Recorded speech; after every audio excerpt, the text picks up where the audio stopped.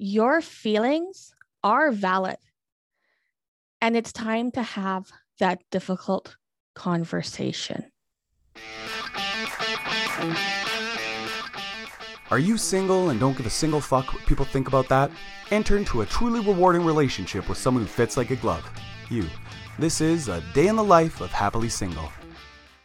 Welcome to Day in the Life of Happily Single. I am your Happily Single host, Brooke Bevan. Today's topic is having those difficult conversations with family, friends, and work. Your feelings on how you are treated are valid, and it's about prepping so that you can get your point across without having to walk on eggshells for the rest of your life. I was very fortunate. I didn't have to walk on eggshells with my family. My parents are really open. Your life is your life is how they put it. When I told them that I wanted to stay single and not have kids, I was super fortunate to have them support that wholeheartedly. But I know there's a lot of people out there who don't get that support. Today's whole episode is about having those difficult conversations and how to have them go the way you want them to go, because people don't know unless you talk about it. The first one I want to talk about is the family. How do you have that conversation? Your mom is excited that you're going to have grandkids or that big wedding, and you just don't want it. And that's okay. But you are going to crush maybe your mom and dad's or whoever is in your circle. You're going to end up crushing some of those dreams. But we're going to lessen the blow by being prepared. And being prepared saves a lot of heartache in the long run. Before you sit down and start this conversation with whoever it is, if it's your mom or your dad, your grandparents, or whoever raised you, have a goal in mind. What do you want that outcome to be? Then we're going to work backwards from there. Try to keep as much in a positive mindset as possible. I know it can be difficult. We're going to try to keep this super, super positive. The first thing you want to do is figure out how you're going to talk about it. This is going to be a lot of I feel moments. I see myself. You're going to see a lot of that in this conversation. Map out how you want this conversation to go. Once you have those talking points, feel free to practice. It does make it easier when you come off with confidence. Nervousness is okay, but being confident about who you are is going to be the selling point to whoever you're speaking to. You also want to set the time and place. It sets the importance of the conversation that you're about to have. And set a time limit. Set yourself, I'm going to talk to this person for 30 minutes at max. And that way it gives you a time frame to work in, because some conversations can take a long time and then you ended up talking yourself into a circle. If you give yourself a time limit, then you're not going to talk yourself into that circle by accident. And set ground rules. When you sit down with this person in the place, time that you want to do it, ask them, and remember, watch your language, because we're trying to get people on board and not push them away. Language is really powerful here. Just be very mature about it and go, I need to have a very serious conversation with you, and I'm going to need you to let me talk. And at the end, I'm going to give you an opportunity to talk, but you need to not interrupt me, please. If the person who you're talking to respects and loves you, they're going to give you that. If they don't respect and love you, this conversation is going to be a lot harder to have, just because they're not going to give you that opportunity to talk. That is really difficult when you have that person who doesn't respect you or see you or give you that time and space that you need. And that's a whole different conversation, is, do you really need this person in your daily life? I know that can be really hard, especially if it's a family member,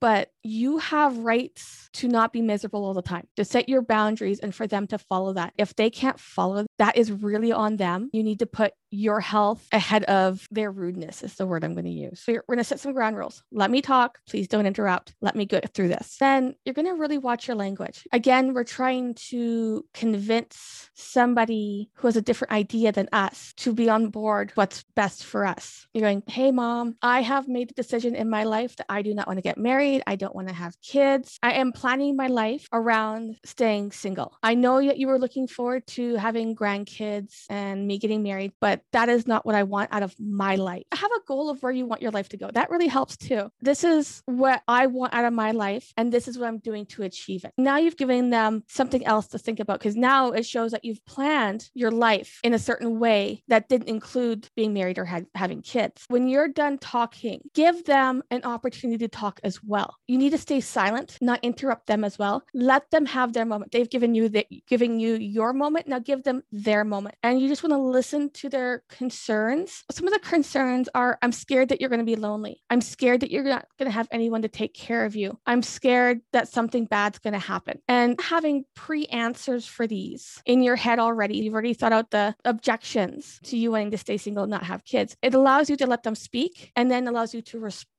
Or you're worried that I'm going to be lonely. That's okay. I have a really good friends group. They support me. We do activities together. I am part of these clubs that I'm getting my social interactions through. I am planning my finances in such a way as I age that I'm taken care of. I'll be here and here, so you don't have to worry about me being alone. That's just a way to alleviate their fears. There might be some anger from that person that you're speaking to. Again, I'm talking parents here because maybe they were hoping for grandchildren and you don't want to have kids. That's a really difficult conversation on its own, just because our society wants us to procreate. And some parents, the label of grandparent is very important. If you're lucky, you get siblings who have traditional views. They get married, they have kids, your parents will be fine. But if you are the only one, you're an only child and they're expecting grandkids, that can be a really devastating thing for a person who wants to be a grandparent. You have to be really respectful of that feeling. Even though you're like, this is my life, I'm going to do what I want. Those feelings go very deep in people who want grandkids. So being very respectful and listening to them, but stand your ground and just keep having that dialogue. At some point, they will come around and accept that this isn't going to be part of your life. The next is, what if they say something to you that angers or upsets you? This is a really hard one. We are all emotional beings, but sometimes we have to detach just a tiny bit. Take a step back from what you just heard and actually analyze it. Are they saying it to be mean? Are they saying it out of anger, or are they just upset about the situation? You're going to use that I statement a lot. I feel, I think, and you're going to own that moment. It's like, I understand that you're really upset about this, or this upsets you, but I feel that this is best for me. Sometimes it's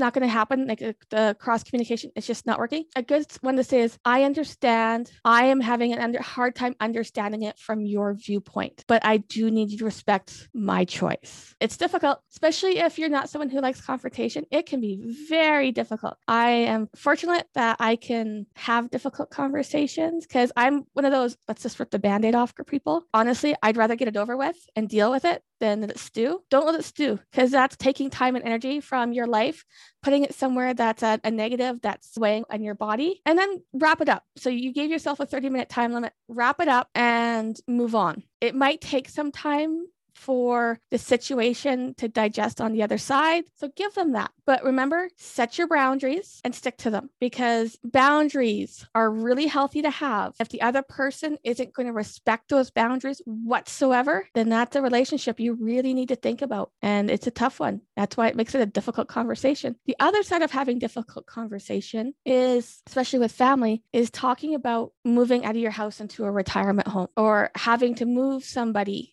who is single that you love into a retirement home. You're going to have to be really super respectful about that. And again, watch your language. It is that person's life, and it can be really difficult to know that you have the best interests at heart, but it is their choice. And you have to respect that choice, even if you think it's wrong, because they're probably thinking you're wrong. It's all about respecting each other. If someone, you want them to move into a home for retirement, you're going to have to see what their objections are and then find counters to that objections in a respectful enough way that you're not getting them to fight you. Being open and being very watchful of your language and how you're speaking to them. Tone is really important. Sometimes we can be tone deaf. We're trying to get our purpose across, but we don't know how the other person's actually perceiving us. Just keep having those conversations and maybe chip it away a little by little. But that's a really good conversation to have fairly early, especially for moving people out of their homes, is have that conversation early and have a plan in place, because plans, again, take all the stress off things that happen later. The next one we're going to go to is having those difficult conversations with friends. For the most part, I'm hoping you're comfortable with your friends to go, hey, time out. Can you stop trying to set me up on dates? I am very happily single. This is the life I want to live. It's almost identical to having that conversation with your family, because your friends are kind of your family if you think about it. These are your choice people. These are the people that you brought into your life to better yourself. Again, if they're not respecting your boundaries, this is something you think, is this person actually a good friend? And do I really need them in my life? When you set boundaries, you will lose friends. Your real friends will accept the boundary and be happy for you, but a fake friend will get really upset with you and you will have to make a decision if you want to keep them in your life or not. When you start having true friends, these conversations become really easy because there's really no barriers between you. And that's just really nice. The hardest one we're going to talk about here is the work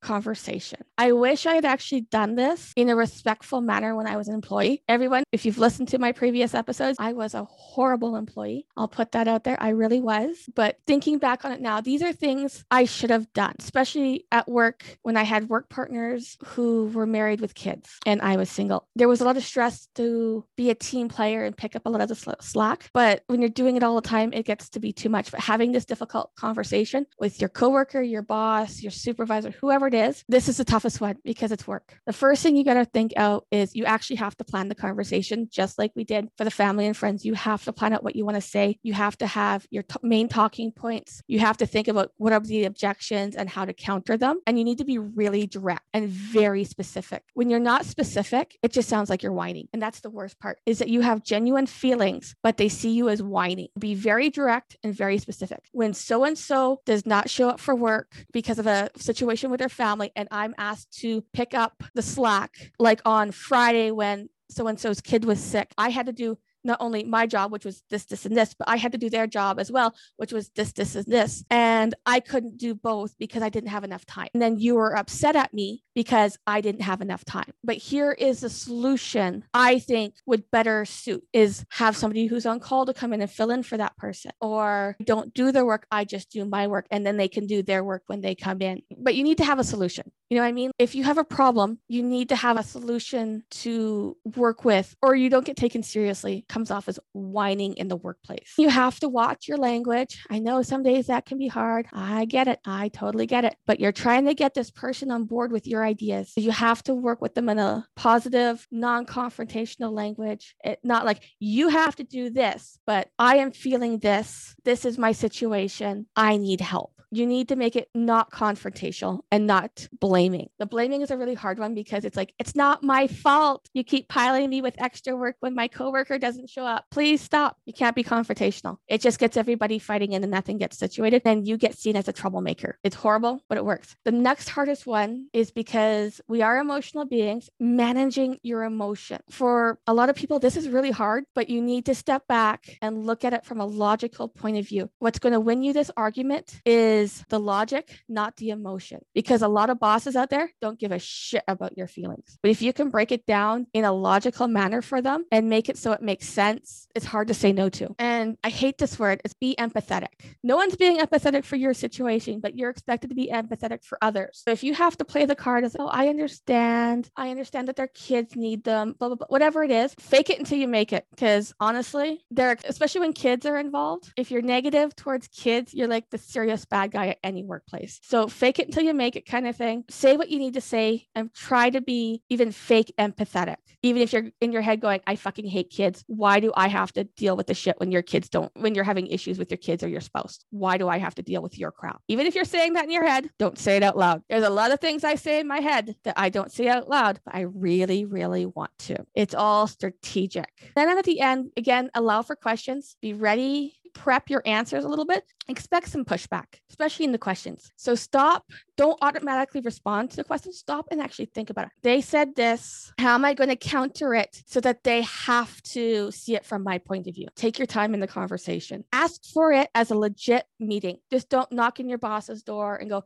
hey, we need to chat. No, I want to sit down and have a meeting with you. Can we do that? And do it in the most professional way you can, because the more professional you are, the harder it is for them to blame you for things. And especially in a situation, family and kids and stuff are involved. Difficult conversations, they're difficult, no matter which way you look at it. But you have to think, would you rather just rip the Band-Aid off and deal with it and move on? Just have that relief that it's been dealt with? Or if you put it off too long, are you making yourself worried and sick and anxious and just miserable for a longer period of time? Why would you do that to yourself? It takes a little bit of courage, and courage does not mean that you're not scared to do it or nervous to do it. It means that even though you are scared or nervous, you're doing it anyway. You're going to find that when you find that little bit of courage to stand up for yourself and to have those difficult conversations and say, these are my boundaries, You're going to feel better. Stick to your boundaries, people. Stick to your boundaries, but you're going to feel better. That's like taking control of your life. That is the best we can do. You are going to find people who don't respect your boundaries. They are everywhere and they don't care about you, but you need to care about you. Have those difficult conversations, watch your language, be positive, take control of your life. I will see you guys in the next episode of Day in the Life of Happily Single. Even though she's happily single, Brooke is also happily aware of all her listeners. Thank you for tuning in, and if you have a subject or question you would like to hear talked about on the show, please comment below. Stay safe, stay sassy, stay single, and stay tuned in to more episodes of A Day in the Life of Happily Single.